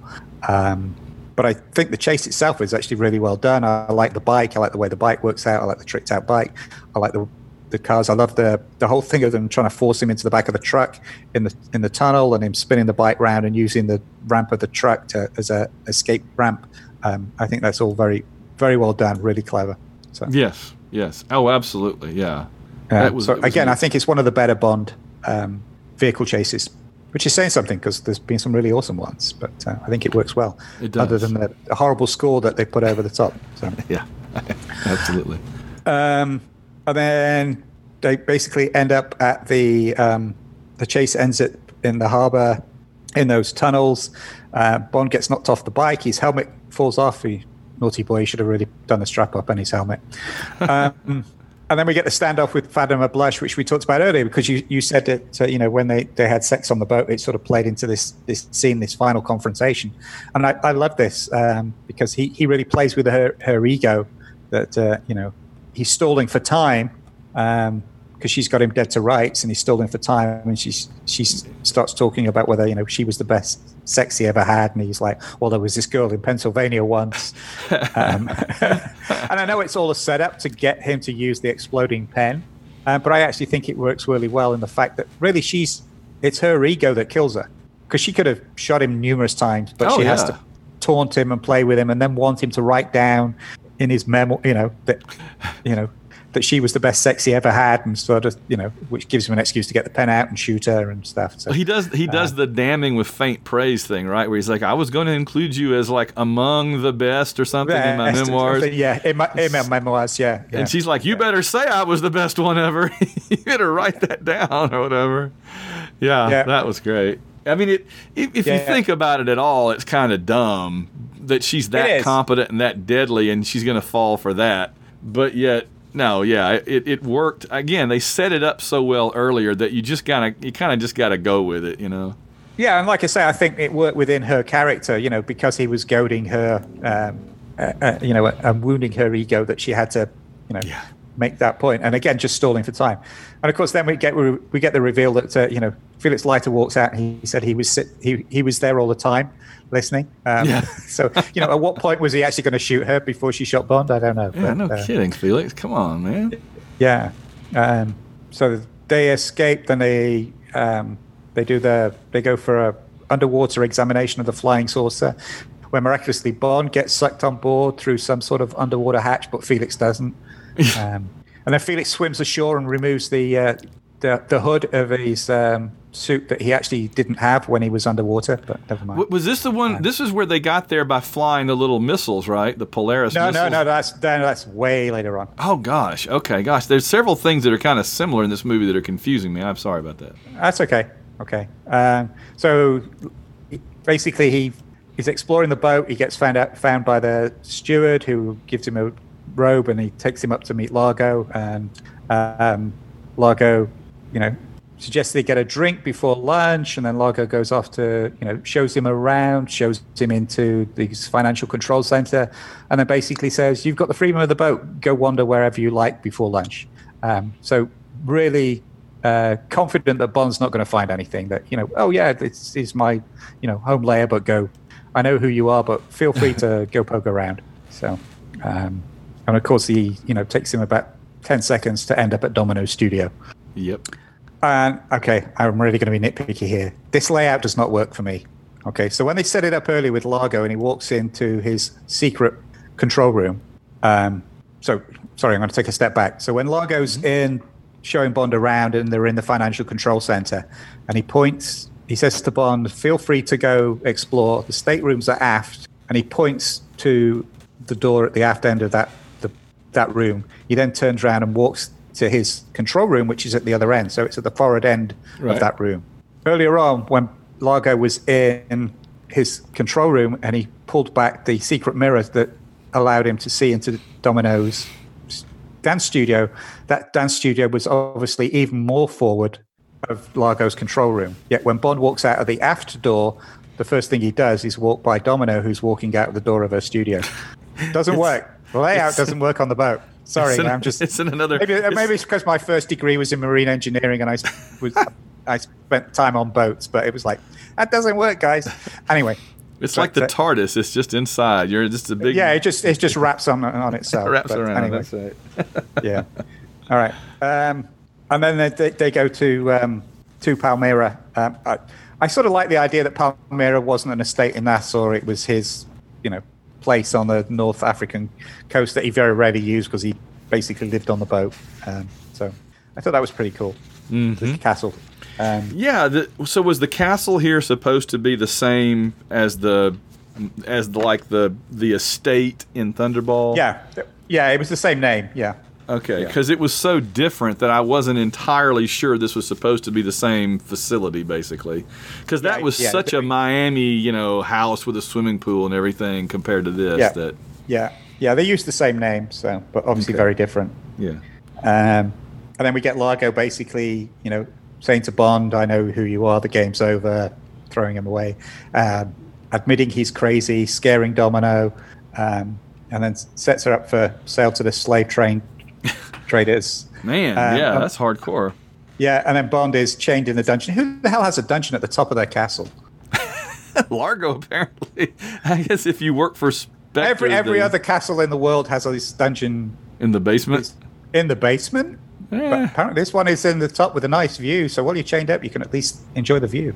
Which was interesting because with him being chained up, he couldn't see out the little door. They made quite the point out of that later when Largo looks up there and doesn't see him because he's chained up, So it's like you have a nice window over here that you can't see out of, but I'm just letting you know you have it, Yeah.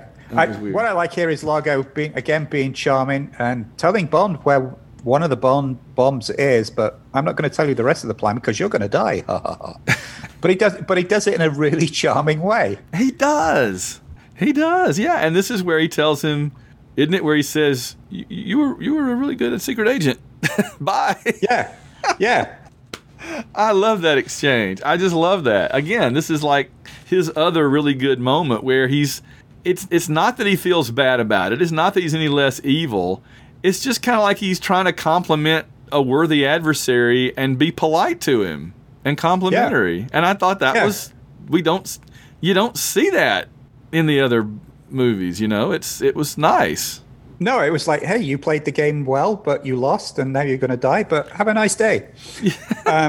Was that? You think that was in the script, or was that something that they changed, or was that something that Brandauer wanted to ad lib, or I don't know. I don't know. It was really good. It was, I admit. Yeah. What got me here on it, I'd never noticed it before. So there's one thing I had noticed before, and then we'll get to the thing I hadn't noticed. So when Largo leaves, of course, he goes down and he puts down the boombox by Domino. Yeah. And then he extends the aerial and then presses the play button for the cassette of the tango dance. If it's on a cassette, why did he extend the aerial? Anyway, that's always bugged me. All right. I noticed him do that, and it didn't register, but yeah, you're absolutely right. I guess I was just so taken aback by that 1983 big boom box, that big ghetto blaster, as Q would call it. You would say, well, something for the American market. That's great. Well, the thing I'd never noticed before, so Largo leaves, and he goes down and gets in the small tender boat to take him out to the flying saucer, okay? The cruise missile is in the back of the tender, and one of his flunkies has the lid off, and he's messing about with it. It's a live atomic warhead, and he's basically letting one of the henchmen tinker about with it while it's on the back of his little boat. And I was like, why wouldn't you have that like secured? And why would you let your flunkies be messing around with a live atomic warhead?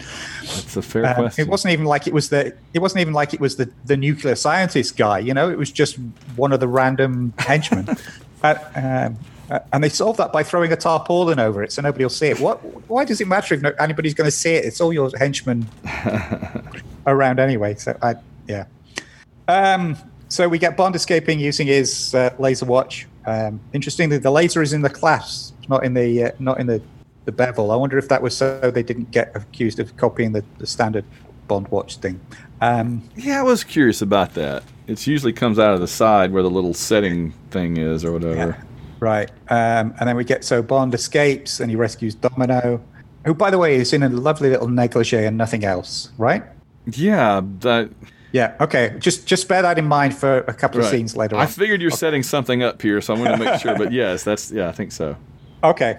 So he rescues Domino. We get the horse chase around the castle, and then we get, again, the 5 cent special effects with the horse jump off the top of the deck. Because when they start the jump, we get an extreme close-up of Bond and Domino. Off they go. With a horrible back projection of a big sun or something behind him or whatever. It looks terrible, yeah? Yeah.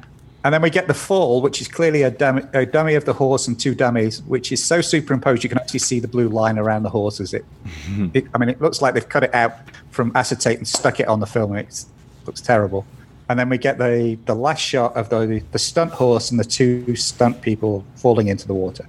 Do you know the significance of that horse fall on movie history? No, I do not. I can't wait to find out. So there was so much outcry about that stunt horse and that stunt that from that point on is the point where you get the disclaimer on movies about no animals were mistreated and hurt during this production because of that stunt in this movie. Oh, wow. Okay. Because there was such an outcry about it. Even though it was a stunt horse and it had been trained and it wasn't that big a fall, but so many people thought that basically they jumped a horse and made it fall 40 feet into water, which would have killed anybody from that height anyway. That's from that point on is why you now have the disclaimer on every single movie that includes an animal that no animals were hurt or something. That is interesting. I rewound it a couple of times because I noticed that something ended up going under the horse before the horse hit the water, and I wasn't sure if it was Domino. And I rewound it a couple of times and watched, and it was actually like her clothing. There was like a piece of clothing that was separate from her that fell. Oh, was it Bond's shirt? Because all of a sudden he's not wearing a shirt. That must have been it then. Yeah, maybe they call that in continuity because when he comes to the surface, he's not wearing a shirt. Oh, there you go. Yeah, because there's something light-colored cloth. Okay, because I was wondering where his shirt went. So I saw that from the other side was Bond's shirt disappeared, and I was like, hang on, where did his shirt go? You saw the shirt come off. Okay. Yeah. It lands under the horse, so you never see it again. I kept thinking, oh my gosh, the horse lands on Domino. How does she even survive? There's no way. It'd be killing her. But that was it. Okay. All right. Yeah, because she manages to still be in her negligee, but he's her little teddy or whatever. But his shirt's disappeared. So okay. So maybe they did catch that in continuity, and then they're rescued by a submarine that shoots lasers. Pretty cool. I was going to ask you. I remember that now. That submarine, when it shoots its laser blasts or whatever, they're going up at like a 45-degree angle, but the castle's right there. Yeah. So are they going all the way around the Earth and coming back down and hitting it on the second time around, or what? Because there's no way they would have to go up at a 45-degree angle and then come straight down to hit where they hit. That was interesting. Yeah. All right. And talking of saving money, so the footage of the submarine diving and the footage of the submarine underwater is from another movie. Do you know which movie? Not Ice Station Zebra, so I don't know. Yes, it is. It's oh no! Yes. Another Ice Station Zebra connection. There are 2. Yep. That is actually footage from Ice Station. One of my all-time favorite movies. Ice Station Zebra. Wow. Yeah. It is. It's in my top 20 at least. Yeah, absolutely. Yeah, definitely. Wow. That's incredible. All right, so we get them on the on the submarine. We get having the shower in the submarine, and M offering Bond a lunch at his club if he succeeds in saving the world, which I thought was actually a nice little touch. He's like, "Oh, that'll motivate me," or whatever. I forgot what he. I may have. What is it? I may have another engagement or something. But yeah. Yeah, exactly. So this is why I asked about. Remember where Domino was basically wearing nothing but skimpy lingerie when she was rescued? Yes, because I do remember that. Okay, so they're in the control room of the submarine, and they've got a map up of the oil field. And what does Bond ask Domino? Oh, I can't remember. Something about. Well, he's asking her where he. I don't remember because she says. Does she have the pendant that Largo gave her? And she reaches in under a shirt and pulls out the pendant from around the neck that literally has the X marks the spot on it for where the bomb's going to be. That's right. She didn't have that with her when she was rescued. Where did that come from? She didn't have the necklace? No, all she had on was that little skimpy piece of lingerie. I thought, because I remember he put it on her and said, "I know around your neck is the safest place it could be." It could be, and then she took it off and she hung it up on a mannequin in the dance studio and showed it to Bond, and then But then she says it's not very valuable, and Bond says it's not very valuable. What he meant by it being valuable was the fact that it was literally something that if you put it on a map, showed you where the bomb was going to be.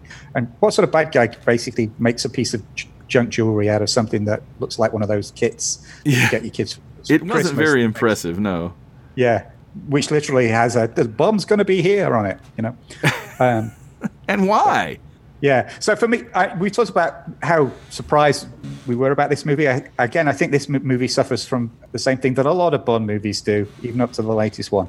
It's it just falls apart in the third act. Yeah, I think from the rescue of Domino onwards, it just completely falls apart. I think it's been pretty good up to that point. It started to lose my interest. I mean, it's funny because the underwater stuff is not as remotely as heavy-handed in this movie, but even still, man, and if you're not really into that, your brain starts to tune out just because it's so slow. I think it's like watching astronauts fighting on the moon. It's just like it's so ponderous that if they don't fix that through quick cuts of editing, you just start going, you glaze over a little bit, So so this is so we see the underwater guys, and they finally they come through to the underwater the temple. Most brilliantly lit underground temple I've ever seen. Didn't see them put up any lights. So, and then this is where Bond and Leiter use the missile platform thing. So they get fired out of the submarine. Oh, right. Special effect. I actually thought those were kind of cool because it's kind of goofy, but why not just give them like jetpacks or something? But on the other hand, when the shells pop away from those missiles and they're on these little platforms, flying platform. Those are real. I mean, like the military has had things like that for years. They don't use them that much, but I've seen like test footage of soldiers actually flying around on things exactly like that. So those were not total BS.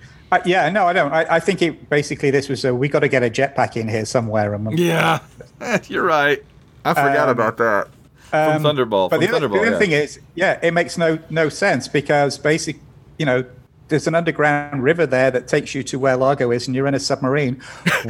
Why not just swim underneath or use like Largo and his team did, a sled, an underwater sled or something? Why fly up to somewhere to then go back down into the water when you were already in the water? It's a valid question. But all right, so and then we get the fight between the Marines and the bad guys. Very superficial, very quick fight. Just I don't know. There was no real tension. I didn't think in the sort of the firefight in the tomb temple, whatever it was. Yeah, again, it just kind of lost me a little bit at that point. I just started thinking, Yeah, and then Largo's and again, I got confused. I think Largo then took the bomb through into yet another chamber that was the other side of the temple. Like the temple was the entranceway to wherever it was he was taking the bomb. Then we get him and Bond again doing a lazy fight for the thing, and then Largo gets trapped between the sled and a reef, and then Bond is trying to defuse the bomb. Largo's reaching for a harpoon gun, and then all of a sudden Domino appears like the Celestial Madonna with her hair floating above her and shoots Largo with the harpoon gun, which is actually in the that is in the novel and the original screenplay. She didn't kill him on the Disco Volante. She did actually kill him as part of the underwater fight. So that was straight out of the original screenplay. That's cool. But she's just sort of just suddenly appears and kills Largo, and we're done. It's like really anticlimactic ending. It was, yes. For such a great villain, it was just like, oh. And it happened so quickly, I think if you've turned away to, grab a couple of M&Ms or take a sip of your wine or whatever, you'd have missed it. I mean, absolutely. Yeah. So. I guess that was it, huh? That was it, and then we get the sort of the coda back in Nassau with Domino in the pool with a tiger swimsuit. And then Bond hears the noise of the gate, goes to investigate. It's Nigel Fawcett, throws him in the pool. It's like, M wants you back, and it's like, we get the wink, breaking the fourth wall and then he's like, never again, and we get your favorite. Never say, never. I never thought I would be singing that 3 or 4 different times today, but that's funny. So apparently Sean Connery wanted a different ending. Oh. So apparently he and one of his friends had come up with an alternative ending. Okay. Which was Bond and Domino walking down the street in Nassau, and a man brushes by them, causing them to do a double take and look back. And the camera shifts, and we see that the man is Roger Moore. No. No. And it was Roger who would have looked at Connery and said, never say never again.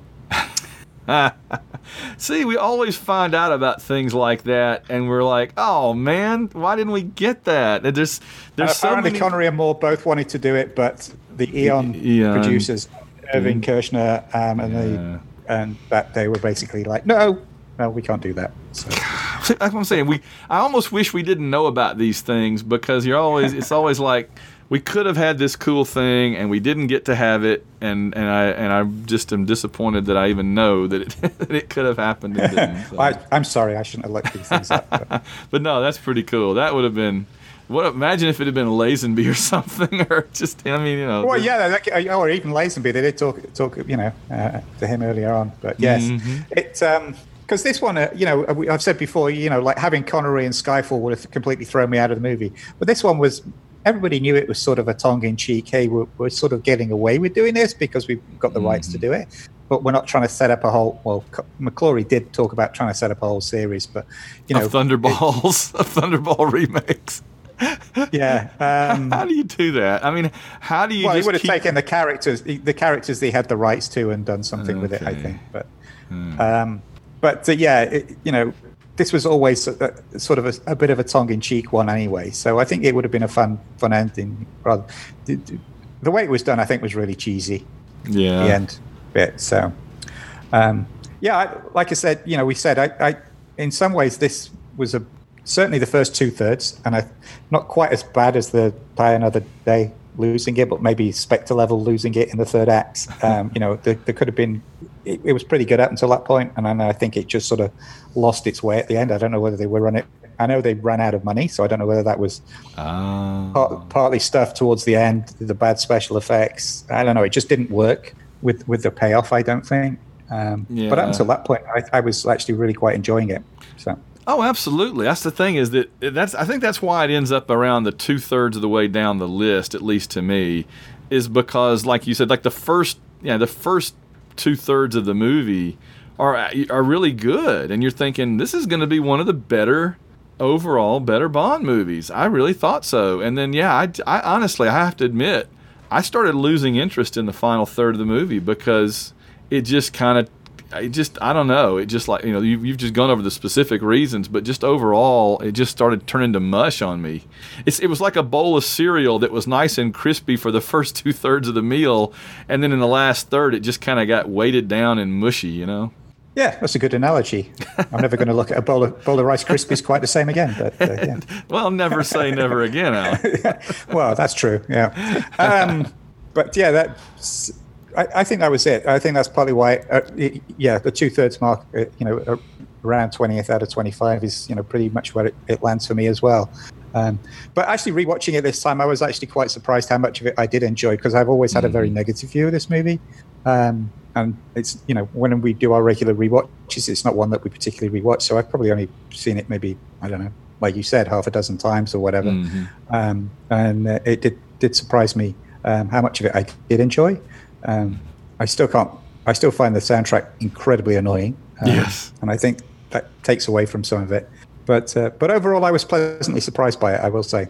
Yeah, I have to say that I think that the best things about it are the lines that Connery gets, and the funnier parts he gets, and then Klaus Maria Brandauer, and then the whole scene at Shrublands is really good. All of that is just top notch. I have nothing bad to say about any of that. So cool. All right. So anything else that we need to talk about this movie? I don't think so. No, I think we pretty much covered it. All right. I would say that I'll never watch this movie again, but I will never say never again. And you do realize that what that means in terms of now what we have to watch for the next episode. Now we go on to other things. No, I've been 2 years. I've done it. 2 years. I'm going to make you do it. Oh, no. In fact, I think we should do a double next episode. I think we should do Casino Royale double feature and watch the 1954 Casino Royale and the 1967 Casino Royale. So there's 3 Casino Royales, and we have to watch the 2 that are not good. I wouldn't go that far. Well, let me. All right. Well, I think we'll have a very interesting discussion.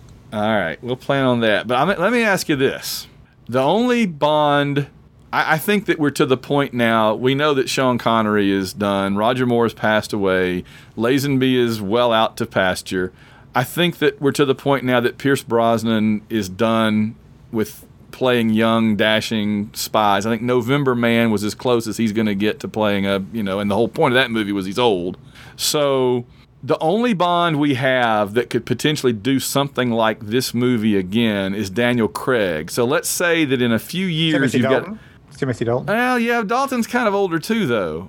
Let's this way. Let's say in a few years when we have our next Bond and he does 2 or 3 movies or whatever, could you ever see Daniel Craig doing a movie like this, a McClory type, coming back for the money, playing Bond one more time, or even an Eon movie coming back? No, I couldn't. But I actually could see Pierce Brosnan doing something. I mean, at unfortunate timing, literally as we are recording this, Pierce Brosnan is doing a live streaming of GoldenEye. Oh, what's he doing? I didn't know about this. He's actually doing a live streaming commentary, rewatch of GoldenEye with Pierce Brosnan doing live commentary. Is happening right as we on YouTube recording this. Yeah, on all sorts of streaming channels. Oh wow! Yeah, I had no idea. So he is still very much involved in and loves to play. Acknowledge that he was Bond and Bond was a big part of it. I could I think I saw somewhere somebody online asked him, would you do a movie of an aged somebody, like Bond in retirement tutoring, the next 007? I could see him doing that. I could see him playing an aged Bond, Well, that was kind of November Man. Yeah, sort of. A bit like The Rock, you could say, was like Connery's Bond in retirement movie. November Man was Brosnan's Bond in retirement movie. It's true, yeah. So, yeah, I could see Brosnan doing something at some point, potentially. I don't think it would ever happen, and that's just me wish fulfillment. I would like to see him or even Timothy Dalton do something with an older Bond type character. I don't think Daniel Craig would. No, I think Craig's once he's done, he's done. But I do too. But never say never again. Never say. Yeah. All right. And at the rate we get Bond movies now, anyway, there'll be 100 before we get the next one. This is true. That's a good point. All right. Yes, sir. All right. So next time we're going to double up on 54 and 67 versions of Casino Royale, and it's taken me 2 years to get you to watch that movie. We're going to call him Casino Royale with cheese. Royale with cheese. All right, Alan. Thanks so much, man. We will see you on our next episode. Cheers. On Her Majesty's Secret Podcast, we'll return.